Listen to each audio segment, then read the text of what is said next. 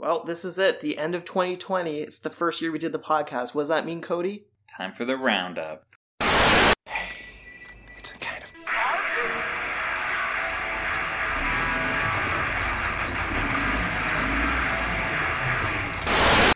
All right, so this episode of the podcast, we are looking back at what we've done this year.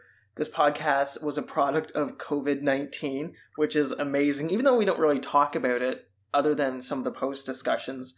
But yeah, how has your time been? It's been a pretty wild and crazy year, I think, for everyone. I know both of us stayed working at our jobs. Which, yay, work. Yeah, yay, work. Which, obviously, I would consider myself lucky. Like, I know, obviously, getting laid off or losing your job because of this would be a complete nightmare. So I'm not going to try to point out, like, the downsides of getting a paycheck and working. But, like, it's still been a struggle with its own challenges of, like, going to work with all the new restrictions and the new guidelines and uncertainty and everything. And I can only imagine for you who, like... works in a mall. Yeah, like, having to actually deal with people where I don't, like, that had to have been a complete disaster. Yeah, it's nice because of how much control you have over people, which sounds like a shitty thing to say, but yeah, just, like, stopping people from all just, like, trying to jam themselves into your store and explain to people that you have a limit, how many people can be in the store at once, what can we get ready for you, and they say, oh, I'm just looking. It's like, okay, great time to do that. But anyways. Yeah, like, we're in the middle of a pandemic. I'm very happy that you're browsing right now. So the way that we're doing this episode is we're going to look back on the TV shows that we've watched, the movies we've watched, and the comic books that we've read. And what we're going to do is we're going to just talk about each one just a little bit, about what we liked about them, why we picked them, and then we're going to maybe reorder one or two items in this episode, which is kind of exciting because I look at my list, and I don't know about you, and there's some things I'm like, I wish that was higher, I wish this was lower. Yeah. Yeah, so we're going to have that opportunity, finally. Yeah, I think the way we've been doing the podcast is by the cuff of our boots. The seat of our pants. Yeah. The way we've been doing it is by pretty much watching or reading something and then almost immediately discussing it. So a lot of our reactions are like very almost knee-jerk reactions. So like if we watch something that makes us mad, our rating of it, I think that you've been the maddest. Yeah. Yeah, I think I think a lot of it is good because we're getting to review things where it's like very fresh in our minds, but a lot of things I definitely would like to go back and reassess because of I've had time to sit down and kind of it sat with me for a little bit and I've been like, you know what, I do give that guy credit for doing this, or you know what, like that actually was a little lazy and that kind of... So what you're saying is bodily harm just should go up higher. Maybe. No. Oh, fuck off, no. No, but I think a big one for me is I know like we trashed Veronica. Oh, Veronica. But I kind of, not that I liked it, but I kind of have to give it a bit more credit for like it's somebody's passion project that they're working on, and like obviously it has a fan base and whatever, and yeah. But you're not going to get to do that on this episode because that's the Patreon episode. No, that's true, but there's other examples on the non-Patreon that I have. Take that paper because we're sitting in front of each other, even though are we supposed to be? I have no idea. Like comic book villains for me, maybe I would rate a little bit higher because it is... Only because Danny Masterson's in it, right? Yeah, true. No, but I would rate comic book villains. Now that I've sat with it a little bit, I'd almost rate it higher just because it's an original idea and it's not high budget and you know what I mean? Like there were a lot of things that didn't work in it for me. Yeah, what we're going to be doing is, because we haven't really gave details of how we're going to rearrange anything. Mm-hmm. One thing that is under the top 10, we can move up. Okay. One thing that is above the top 10, we can move down. Perfect. And that's it. Okay. So one thing can go up, mm-hmm. one thing can go down. Okay. And yeah, and I think that'd be the best solution, because if you take everything like, let me just reorder this list, like, oh. Yeah. Like, you can't really reorder it. And I do like how we have, like I said, I like how we're doing the podcast and talking about the books and movies as we're like immediately after watching them. I kind of enjoy how the list is like a gut reaction to everything. Every single time that you go to name, you're like, oh, look at all the shit that we watched or read. Like, I don't even know where to put this. Yeah, exactly. So let's start out on TV shows, because that one's super simple. Yeah. There's 2 TV shows. Let's start from the bottom up. Number 2, which is also the first TV show that we watched, was Clerks, the animated series. I made you watch the first 2 episodes. And I told you, you cannot watch just the first episode without seeing the second episode, since the second episode is a flashback episode of the first episode. I'll let you go first of your feelings on that. I did not like it for many reasons, but I think I still have mixed feelings about it, because obviously I did a little bit of research into it after we watched it to kind of read up on when it came out and stuff. But it's one of those things where, because I was looking up information on the show, like my phone basically is like, oh, you're interested in Clerks, the animated show? Anytime you log on to YouTube, it's like, here's somebody professing their love about the show on YouTube. And it kind of made me realize it's kind of like, I kind of see it a bit from your eyes, where Kevin Smith has fans that really enjoy, I don't even know what you would call it, like the Kevin Smith universe. Like, oh yeah, the View Askew universe. Yeah, like they really enjoy that. So I kind of maybe went a little too hard on it, because I think this is an interesting, like, half-hour, easily digestible show in the Kevin Smith universe. And for people who love that and his fans, I could see this being great. Maybe my issue with Clerks, the animated series, was it followed a bit too much of a formula of other animated shows that came out kind of during the same time period.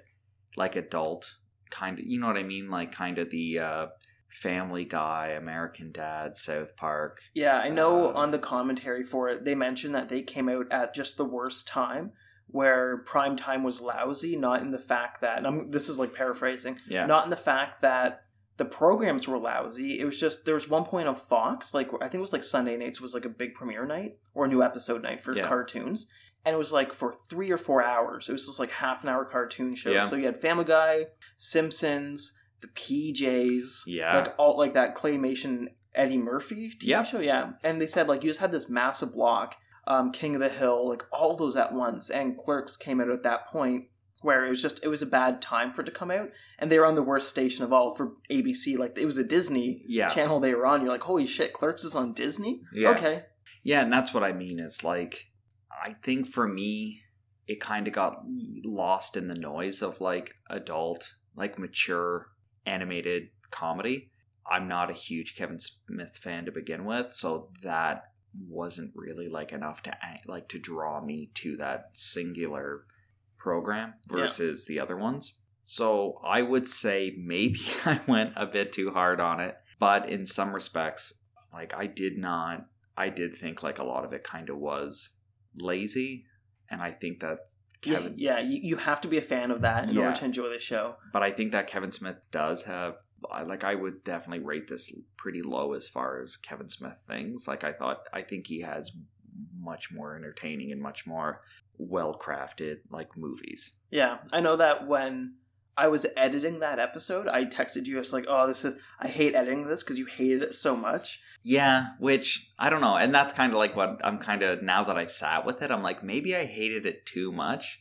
Like it did have a couple funny jokes and stuff, but I don't know. I'm still going to leave it rated at the bottom of our TV shows. It's basically, do you want to put this over the Odyssey right now? You're like, I like the Odyssey, which brings us to the Odyssey. What a great show. Yeah. And they might reboot it. I'm hoping. We only watched the first episode for that. But yeah, like, that's one that I still want to buy on DVD and like have it on my shelf, but I don't want to spend like $80 Canadian on 3 seasons of a show that never got completed. But like what we were talking about is like, I would love to see, because it's Omni, who has the copyright on it. I would love to see if you purchased it from, like, I almost want to go splitsies on it with you. Oh, I guarantee you it's video on demand, so it's going to be like DVDRs, like burnt discs. Yeah, like I am very curious to see like what it comes shipped with. Like if it's going to be like a printer DVD, you know what I mean? Yeah, I'm wondering like if it's going to have like French audio option as well, or if it's just like, no, here's English, and if they're just VHS rips. Yeah, like that's what I mean. Like I'm so curious because like no one has ever been like, I'm gonna get in touch with Omni and ask for an actual copy of the physical media. Yeah, just the fact that I emailed them like 3 years ago, being like, hey, how much is it? And they're like $79 for I think it was like 3 DVD box set. I'm like, okay, cool. And then this year I was like, I'm going to email them again. Yeah. I found the original email, reached out. They're like, yeah, it's $79 for the 3 DVD box. I'm like, it's been 3 years. How is this still the same price? Nobody's looking for the show. No, it's and that's the reason is it's never been updated. There's like, well, sir, we haven't made our money back off of any that we've produced. It's one of those issues where when you have a piece of media that people are interested in and you can put it on sale or you can collect it or compile it or like redo it and re-release it, then when you have that interest involved in it, you have like fluctuating prices. You come out and like season 1 is $39, then season 2 is $39, then season 3 is $39. And then a year later you go the complete series, and instead of it being $120, you go it's $90. And then you go, okay, eventually it gets packaged as like an Omni classic, and then it's like, oh, it's $49 now. It's like, okay. And then it's like, hey, we just redid it and upscaled it to Blu-ray and cleaned it up and did whatever. We got interviews with Ryan Reynolds. We asked Ryan Reynolds if he remembers any of this. And then they go, okay, now we're going to resell it for $90. Like, that's what you kind of get. But it's been such a static thing where, like, no one's done anything with it. There's been no interest in it. I think it just, if you have, like, access to a computer at Omni that shows, like, everything they have their copyrights on, you just start typing in The Odyssey, and the only thing they have is season 1, 2, and 3 put together and a price like a retail price or MSRP or whatever. That's, what is it, $79? Yeah, $79. And it's never changed because like nothing's ever changed with it. Like it's been forgotten about. So I think both of us are fair to say that we're just going to keep our TV show list, even because it's super small. It's 2 things, but yeah. But the next item for next year, so it's either next week or the week after, is our 3rd TV show, which is Kings, finally. Yes. Yeah, so TV, that's good for us. Next is comic books. We've read 16 comics, either a single issue, a miniseries, a trade paperback.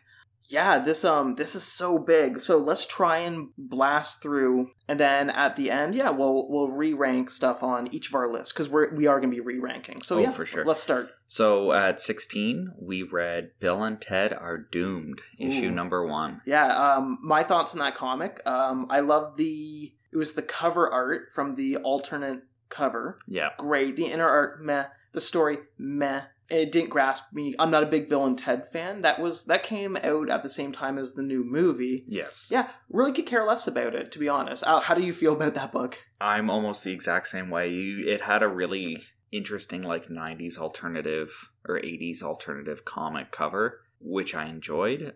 Yeah, it's a book based on like the Bill and Ted mythology, which I don't remember any of. Like it was a movie. I saw it when I was a kid. It had a sequel. I always get the first and second movie scenes from them confused. I'm like, was this in the first one or the second one? Because they're kind of... I think I mentioned the only time I saw the movies was either on Fox 29 or TBS. Yes. And those were and I own them on DVD. Yeah. They're in my storage locker. Could care less about them. Could throw them out.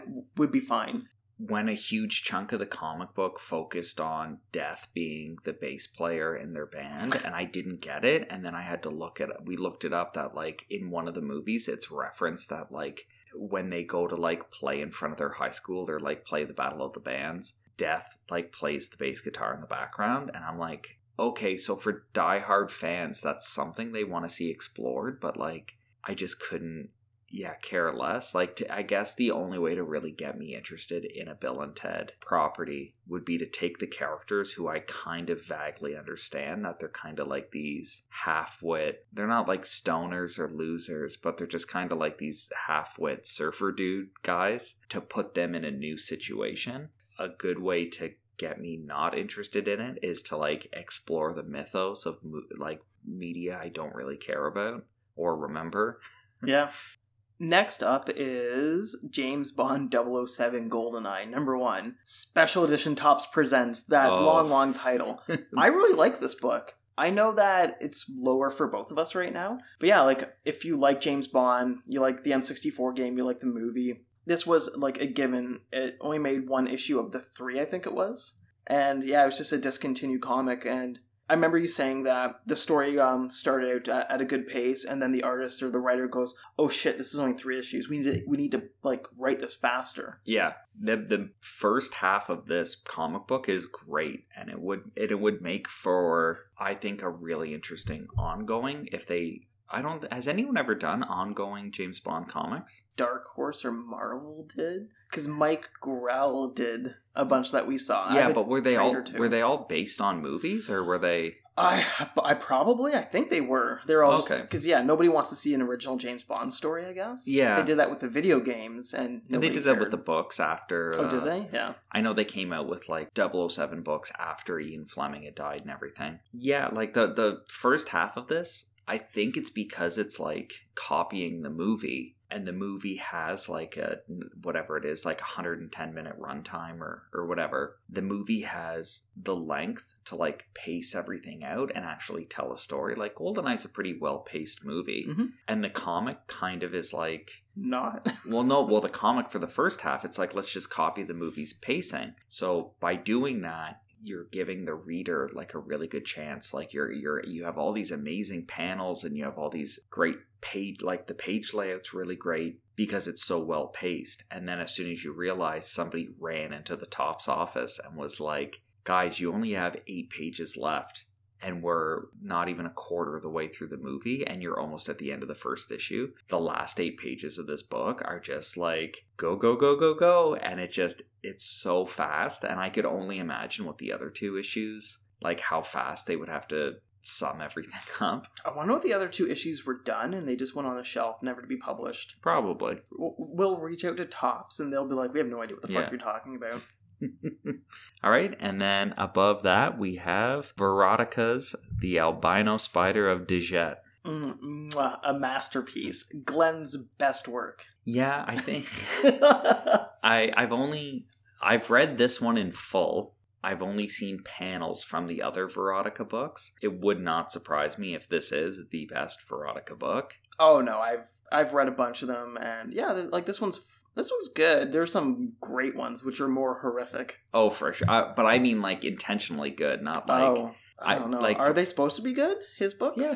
Oh. I think there's a lot of Verotica comics that are unintentionally great because of how insane the art or the story is, and like the shock. Like, it's kind of like one of those things where when you're going for shock value, a good way is to like build up a slow burn. So I remember I read a book by Martin Ames named Lionel Abso, and it's just kind of about like these degenerate bums in London who like live in like I think they're called council homes or whatever. It's basically just like shitty apartments that like the city pays for and everything. Yeah. There's a scene in it where one of them left a baby alone in their apartment, and there's a pit bull in the apartment. Oh no.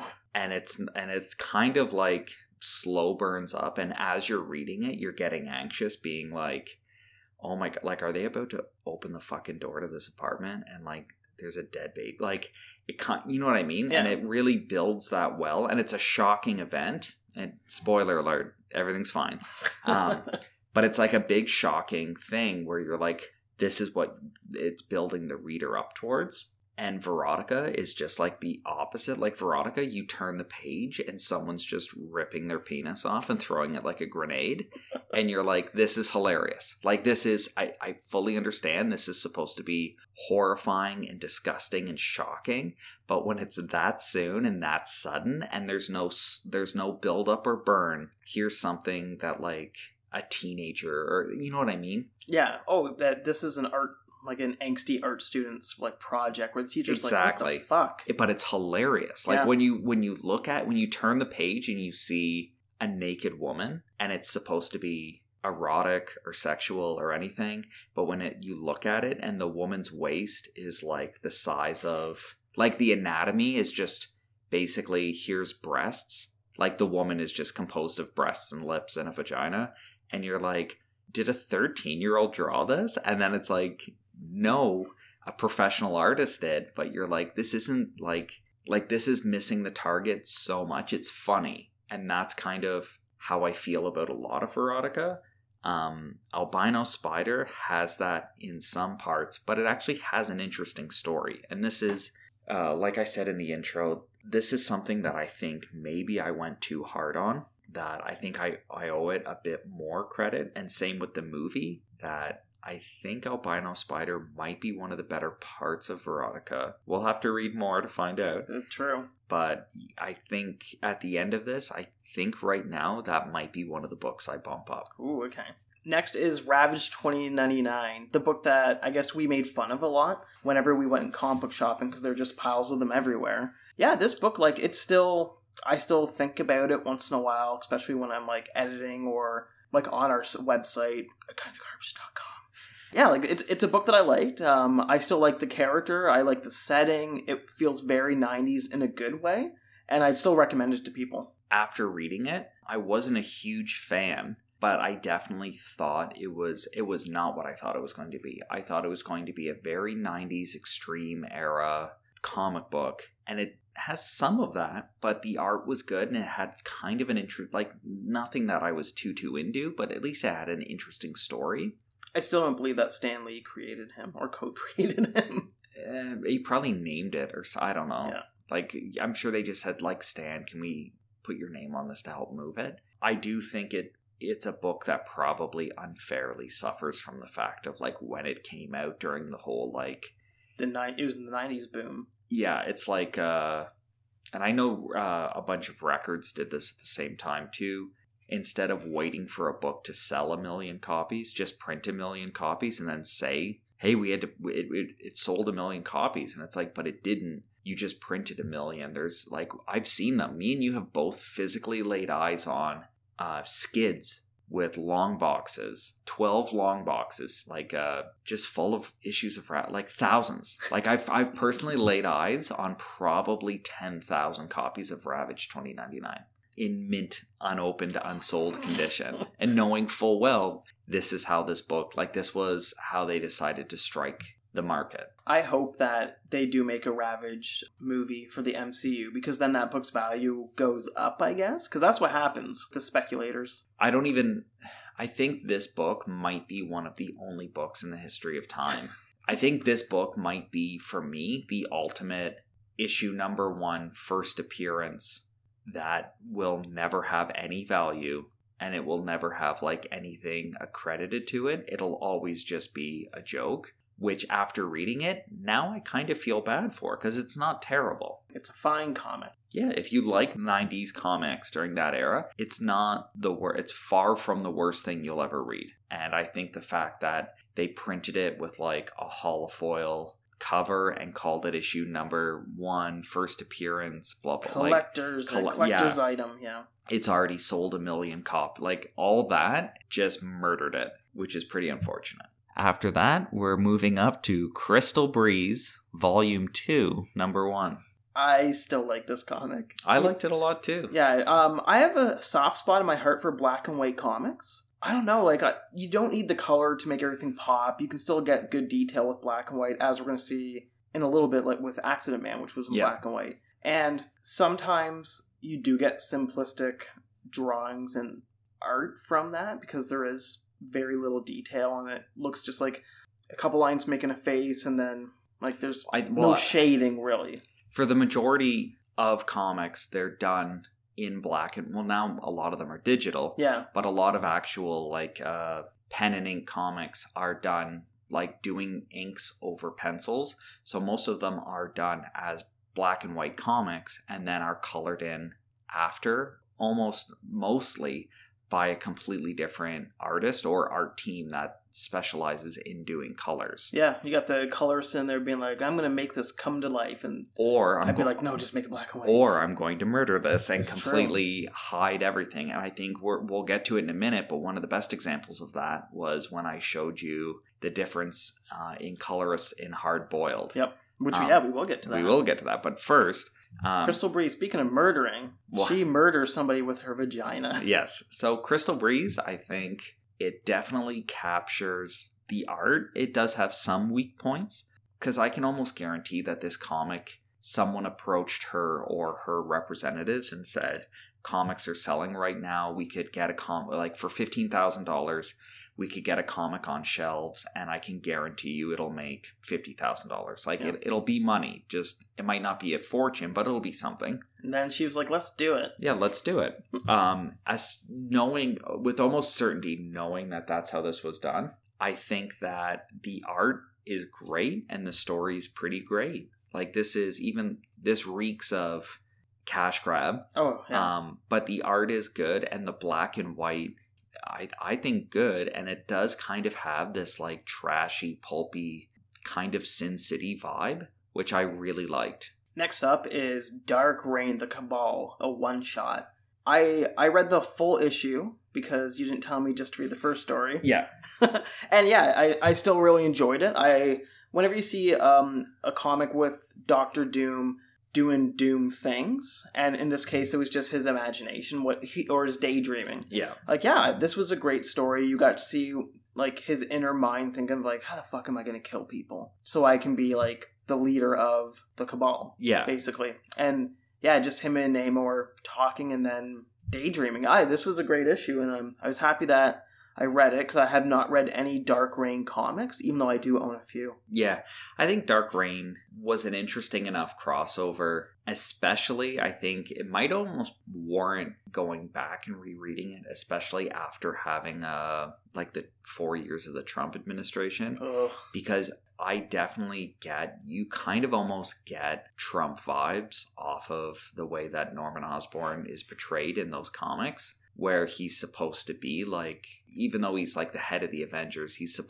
almost like the president. Like, he's viewed as like one of the most important people in the world. And just seeing him snap at like how he's portrayed in the media, and whenever anyone's critical of him, seeing how like him just losing his mind over it, I think there's a lot of parallels to draw there. But I really love Adi Granov art, and I love Granov doing suits. So I think him doing like a Doctor Doom and Iron Patriot looked really great. And same thing, my biggest draw was, I'm a huge Doctor Doom fan, and it's just because he has such like delusions of grandeur. It's literally what's going on in his brain, like how he's perceiving the events of Dark Reign, and it's just such a great take because he's such a lunatic. Moving on after that, we have Bad Mother, issue number 1. I still struggle with the art from this one.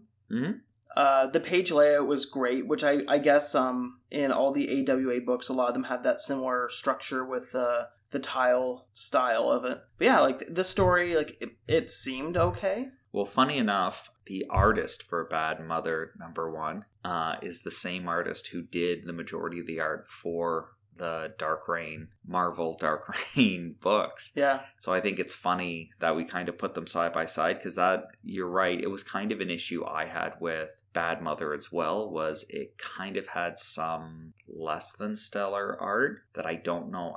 I wouldn't attribute it to the art more than I would the coloring, because I kind of think that it had a process done over top of the inks when they were handed in, which I wasn't a huge fan of. I'm trying to remember. I think the issue we both had was there was like a blood effect. Oh yeah, that looked like they took the MS Paint spray can and just did red over it. Like, yeah, there was no definition to it. It looked like shit. Which I think now that I've sat with it, I think what they were trying... Still looks like shit. Well, it doesn't look great, but I think the effect they were going for was they almost wanted it to look like the art wasn't representing blood splatter.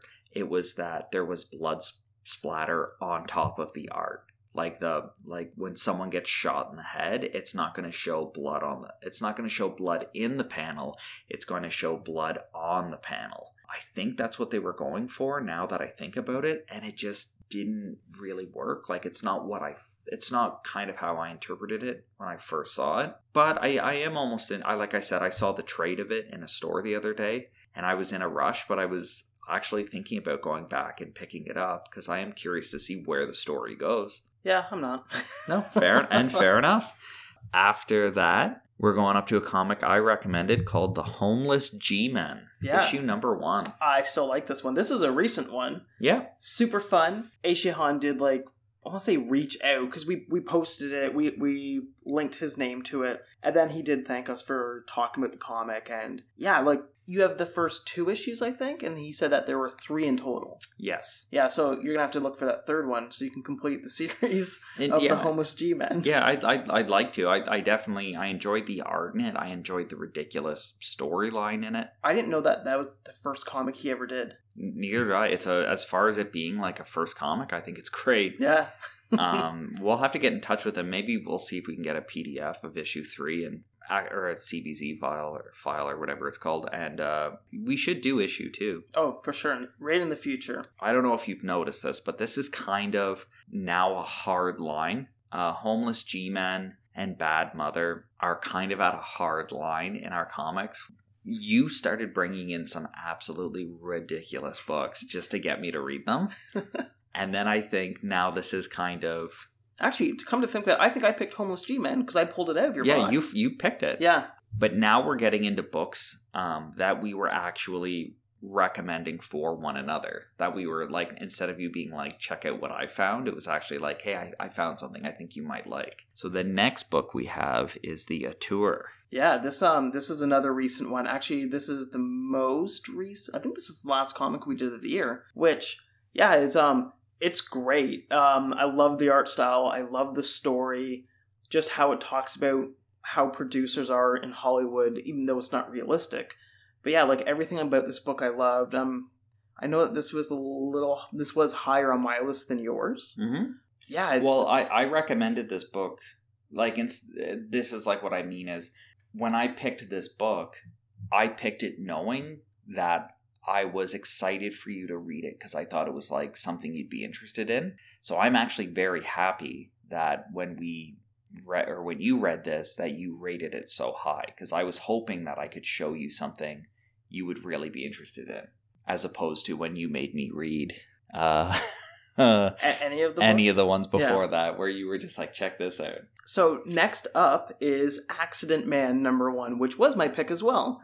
And it's funny, when I was at Comic Alley, Martin asked me, he's like, hey Adam, while you're there, look for Accident Man for me.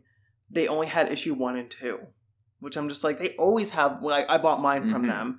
So like, I assume they have issue 3 in a box somewhere.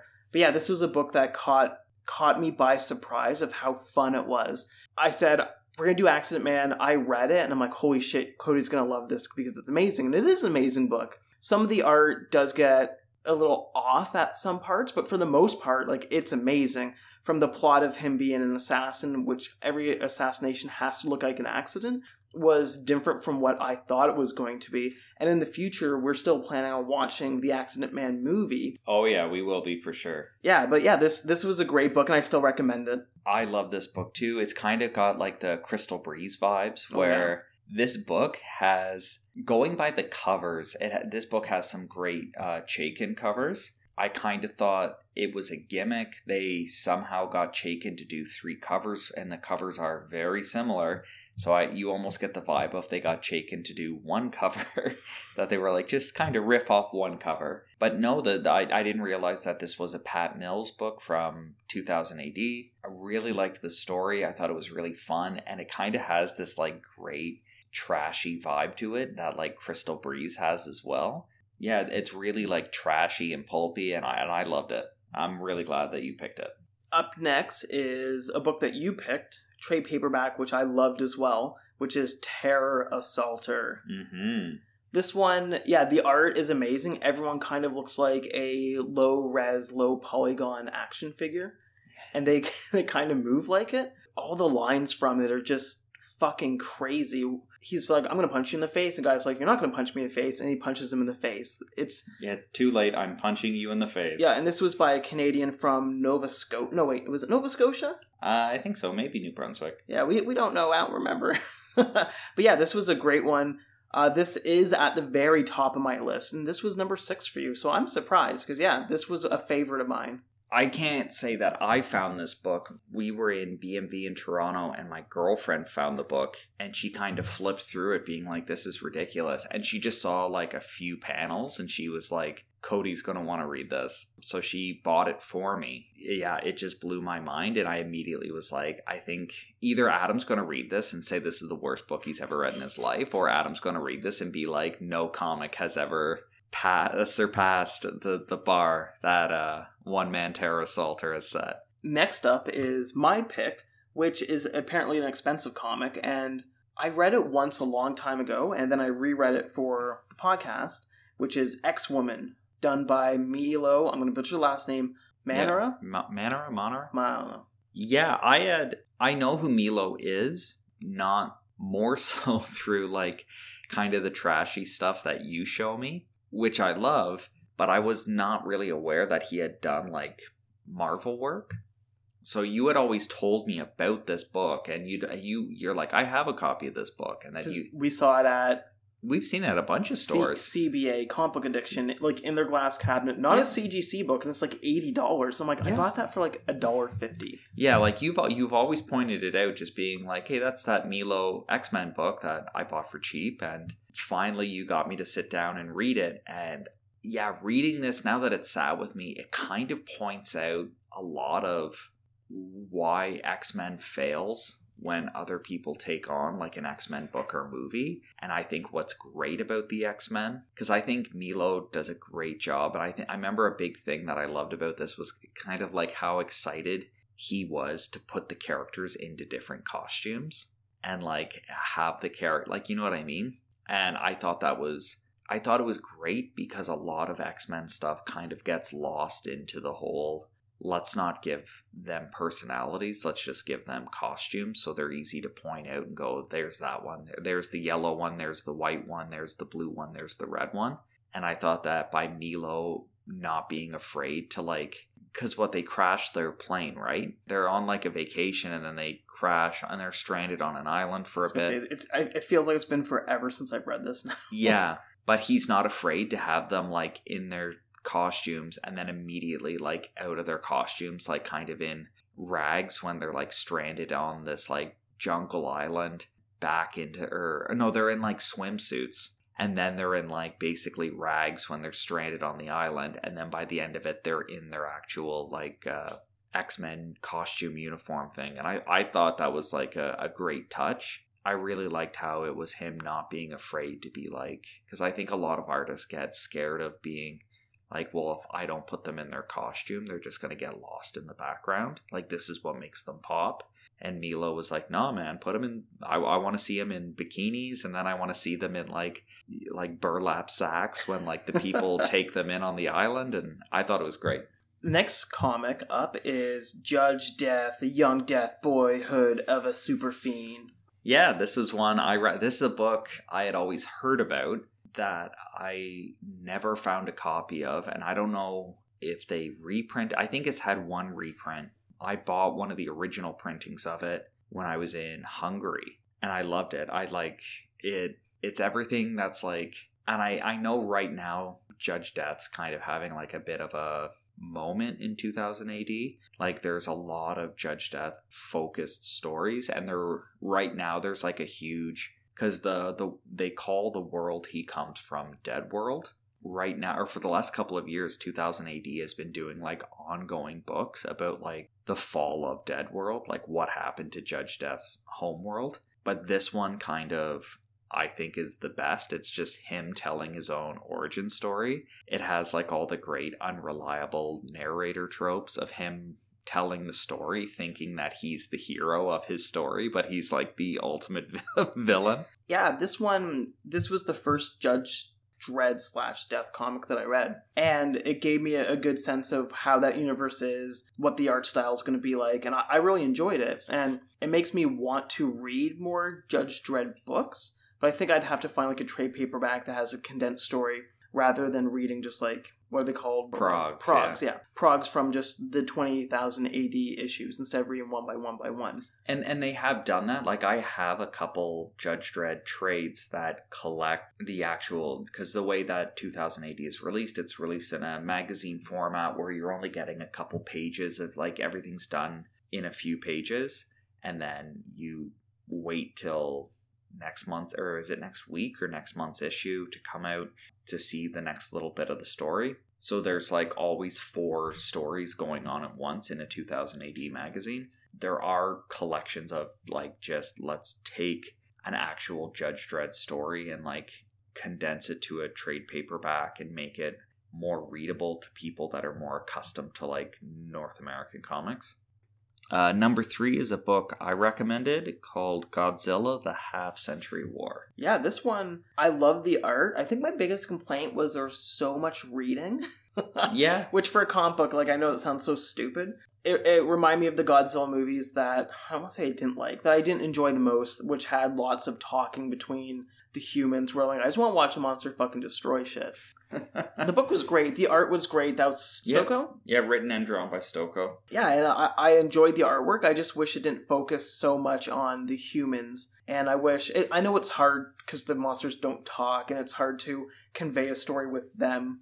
But it was a good take on the Godzilla theme, following those characters through time, which is why it's called the Half-Century War. Yeah, I think, you're right. Like, most people do watch or read Godzilla stuff just to see the monsters fighting or the cities get destroyed. But I think there is, like, a fine line of, like, if you don't have humans there to, like, for the reader to, like, empathize with, or, like, to have them as, like, the character to, like, kind of insert yourself as, you kind of get these really awful comics where they try to give Godzilla a personality. Where I think Godzilla movies and comics are at their best when he is literally just a hurricane coming to shore. Like, he's just a walking disaster that can't be stopped. I think that's where it works best. And I think it does...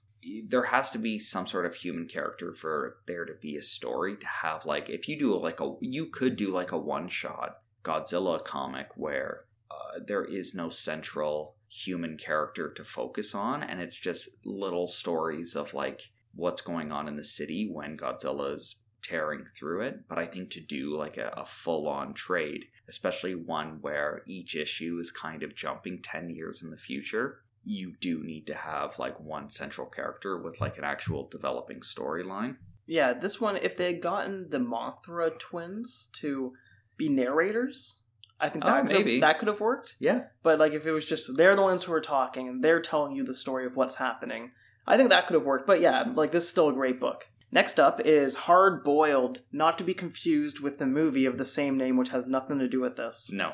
This was a great all-in-one story of a detective cop. Who's a detective, right? Mm-hmm. Yeah, thinking that he was human, but he was really a robot. Spoilers. And just seeing how that world works. And I don't know if... that was... Who did this one? This was written by Frank Miller and drawn by Jeff Darrow. Yeah, so the art in this is great. The story is great. Did they ever expand on this, or is this like the only story for that world? This was the only story for that world. There is... I always say I'm going to buy it, and then I never get around to it. There is a PlayStation 1 hard-boiled game, but I think it came out in... I don't know. It wasn't a very successful game, I can tell you that. I don't even know who the publisher was, but I know that it has a little bit more insight into it, and I think it had some work. It had some additional input in the game from Frank Miller and Jeff Darrow. So I was always curious just to check it out to see what it does have in it. But no, Jeff Darrow will put, I think the protagonist's name's Nixon. He'll put kind of Nixon in some drawings. Like if you look in the background of some Jeff Darrow art, you'll see like Nixon in the background. But there's never been a sequel to Hard Boiled. There's always, for years now, there's been the Wachowskis were tied to doing a Hard Boiled movie. I was gonna say that's very similar to the robots from the Matrix. Just with you saying it, where that's the guy who designed the robots in the Matrix is Jeff Darrow. Fuck me. Sorry. you have, well, I won't say design them, but Jeff Darrow did tons of concept art for The Matrix, which you definitely like looking at the concept art and then looking at other Jeff Darrow work, you definitely see like the connections. But with this, there's always been a rumor of the Wachowskis adapting it. There was also, I think there was supposed to be an animated hard-boiled movie with Harvey Weinstein attached. Same with Shaolin Cowboy. And I think right now as it stands, I believe somebody right now owns the rights to it to make the movie. It's kind of stuck in development hell. The last thing that's always attached to it is that, what's the actor's name who played Loki in the Marvel movies? The British guy. I don't know. All I know is he looks like Tommy Wiseau. His name's Tom Middleton? Hiddleston? Anyways, anytime I see any update about this as a movie, his name's attached as like starring in it. Why? Why not? It's just a guy. Like, it's just supposed to be a guy. I was gonna say, get Hellboy to do it. Ron Perlman? You want Ron Perlman to be Nixon? Yeah, I do. That'd be pretty cool. Yeah. Just some stocky, like, thick man. Yeah, but I don't... Jason Alexander. Oh my god, Jason Alexander is Nixon in Hard Boiled. But yeah, like, this is... And it's the same with... I was going to compare it to the legendary Akira live-action movie that has apparently been in development for the last 20 fucking years. I was going to say, we got that movie. It's called Chronicle. Yeah, but, like, that movie, that is, like... Everyone's name's been attached to it, and then whatever. At one point, Leonardo DiCaprio's name was attached to it. That's very, how can we whitewash this movie? Oh, and that's... You do not want to do that. So I know DiCaprio's name was attached to it, and same, I think, I'm trying to remember who else. With that said, of all the white actors, I saw the Ghost in the Shell movie. I thought it wasn't that bad. No, it wasn't terrible, but yeah. Yeah, DiCaprio was attached to it, and then it went to, I think Keanu Reeves was attached to it at some point, and then people were like, oh, if Keanu Reeves is attached to it, then does that mean the Wachowskis are going to do it? And then the last I've heard is Taika Waititi, who did... one of the Thor movies. He did Thor and Jojo Rabbit. Jojo Rabbit. Those are only the two movies I know he's done. Yeah, well, I know he's done stuff with, like, Jermaine Clement, like the comedians from, like, Australia and New Zealand. I know he's done work with them, but now you're right, he's like a big shot director now. His name's been attached to it, and I remember, if you look it up, one of the last updates was that he was either supposed to be directing or producing it, and that he had said if they make it, it's going to be an all-Japanese cast movie. Like, it's going to be an actual adaptation. But he also, I think in the same interview, he also said he doesn't want to adapt the movie. He wants to adapt the comic book, which is... the comic goes, like, completely off the rails compared to the movie. Like, the comic has a complete Japanese civil war in it between, like, the Japanese government and its citizens and the rest of the world. And yeah, the comic is wild. And whenever you hear someone say, well, actually, I want to adapt the comic, it's kind of like... how many movies do you want to make? 7? Yeah, like, dude, like, at some point you're going... And it is kind of scary when you hear people say stuff like that, because it's like... It would be nice to do that in an ideal world, but the comic exists, and you can go and read the comic, and the comic's been re-released several times, so it's not that hard to get your hands on a copy of Akira and see how its creator intended it to read out.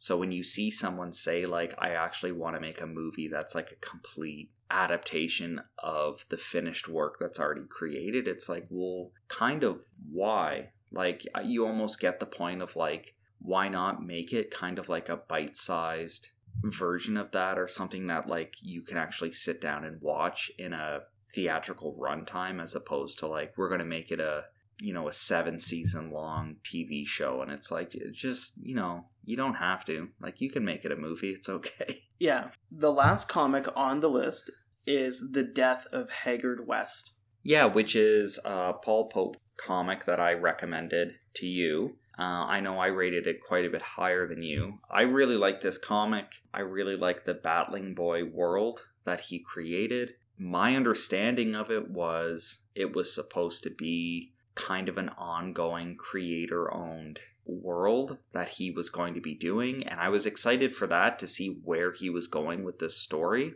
Death of Haggard West literally is just kind of like a slice. It's just a one-issue comic from the very beginning of Battling Boy, which was released as an actual... It wasn't released as issues, it was released in one graphic novel as, like, marketed as Volume 1. There has been no follow-up to the Battling Boy stuff, which for me is kind of frustrating, because it's like, my understanding was this was supposed to be, you know, the first bit, and then maybe in a year or two you would see the second issue, like the second story or volume. That never happened. Yeah, so anyways, I know that I see updates every once in a while that he's, like, I think at one point he came out and said how many pages he had completed from the second volume of Battling Boy, but I've never seen any more info on that. And then at one point he came out and said he was going to... I'm trying to remember exactly how he said it. He said he was going to resell unsold issues of THB, which was one of his original comics. Yeah. That apparently he was sitting on boxes of originals that he had kept when the book was published, that he was going to sell them through a website called worldofthb.com. That never materialized. And then at another point, he had announced he was going to re-release THB, which is a black and white comic. He was going to re-release it colorized. And then there's been no information on that as well. And it's the same with going back to when we were talking about Akira Otomo, the guy who wrote and illustrated Akira. He said, like, a bunch of similar stuff too a couple of years ago. He said that they were going to re-release it colorized, and that they were going to... He was also coming out with a series of stories that took place in the Akira world that were like side stories, and none of that has materialized. Yeah. For Haggard West, I really enjoyed the book. I thought it was neat to get just a glimpse in this world's superhero that wasn't there long enough for me to get attached to, but I want to know more story. And I'm surprised he hasn't done, like, a prequel series of just Haggard West. Like, hey, here's all of his adventures before you first get to meet him. Yeah, well, Paul Pope wrote them. There was 2 books that are kind of prequels to Battling Boy, but they don't so much focus on Haggard West. They focus on his daughter, like, taking up the mantle, but they weren't illustrated by Pope. They were done by somebody else, and they're not bad, but it's just, I remember reading Battling Boy, and my understanding was this was going to be like a Paul Pope universe book. And then, like, kind of seeing how books came out in the universe done by different art teams. Mm-hmm. And then Paul Pope never went back and revisited it. It was kind of frustrating. So this brings us to the point of this episode where we get to re-rank 2 things. The rule that we came up with was one thing under the top 10 can be put up, one thing above the top 10 can be moved down. Yes. The thing above the top 10 doesn't have to be put down under the top 10, just rearranged anywhere you like. Yes. But obviously the thing under the top 10, we have to bring up. Yeah, the idea is to bring it up. All right, so I'm going to do the thing from the bottom first. I am going to move up Ravage 2099. This guy. So Ravage 2099, I am going to put that as my new number 8. So it's not going too high, but I do feel that it deserves a little bit more. Now, with that said, by bringing something down, which I'm going to do, this could actually bump Ravage up to number 7 if it's above that mark, which it is not. It's not. I am going to bring down Bad Mother from it's currently number 10. So that was a comic that I feel that's too high on my list. And I'm just taking off my top 10. The comic that I'm going to be bringing out from the bottom is going to be Crystal Breeze. Yes. And the comic that I'll be taking down from the top 10 that I kind of, on second thought, maybe I'll bump it down a bit, I'm going to put as Bad Mother as well. See? Look at that. So we both had the same opinion of Bad Mother. Yeah, just not that it's not a bad comic. It's just a Bad Mother. Yeah, just the art in Bad Mother and kind of the story, it didn't really grab me as far as I was a little bit curious because I thought we were going to be reading it as an ongoing. And then we never did, and I never really even gave that second thought, being like, hey, are we ever going to read issue 2 of that book? It just kind of, I had no desire to. Where are you putting Crystal Breeze? I'm going to put Crystal Breeze at number 9, which is going to bump down Homeless G-Men to issue 10. Ooh. Or to number 10. Well, I know that we said that we were going to do the movies on this episode. Guess what? I'm lying. You're going to have to wait till next week. Oh my gosh. Awesome. Thank you, everybody, for listening. I hope you enjoyed us. I guess, like, having a trip down memory lane for TV shows and comics. And please, tune in next week for the movies. Yeah, thanks for listening. As always, you can find us online through our social media accounts on Twitter and Instagram, both at A Kind of Garbage. You can also email us at akindofgarbage@gmail.com with any questions or comments you may have. Be sure to check us out at akindofgarbage.com, where you can find links to our Twitter, Instagram, and YouTube pages, as well as our Patreon page at patreon.com/akindofgarbage, where you can get access to our private Discord channel and Patreon exclusive podcasts. Thank you again for joining us, and be sure to tune in next time.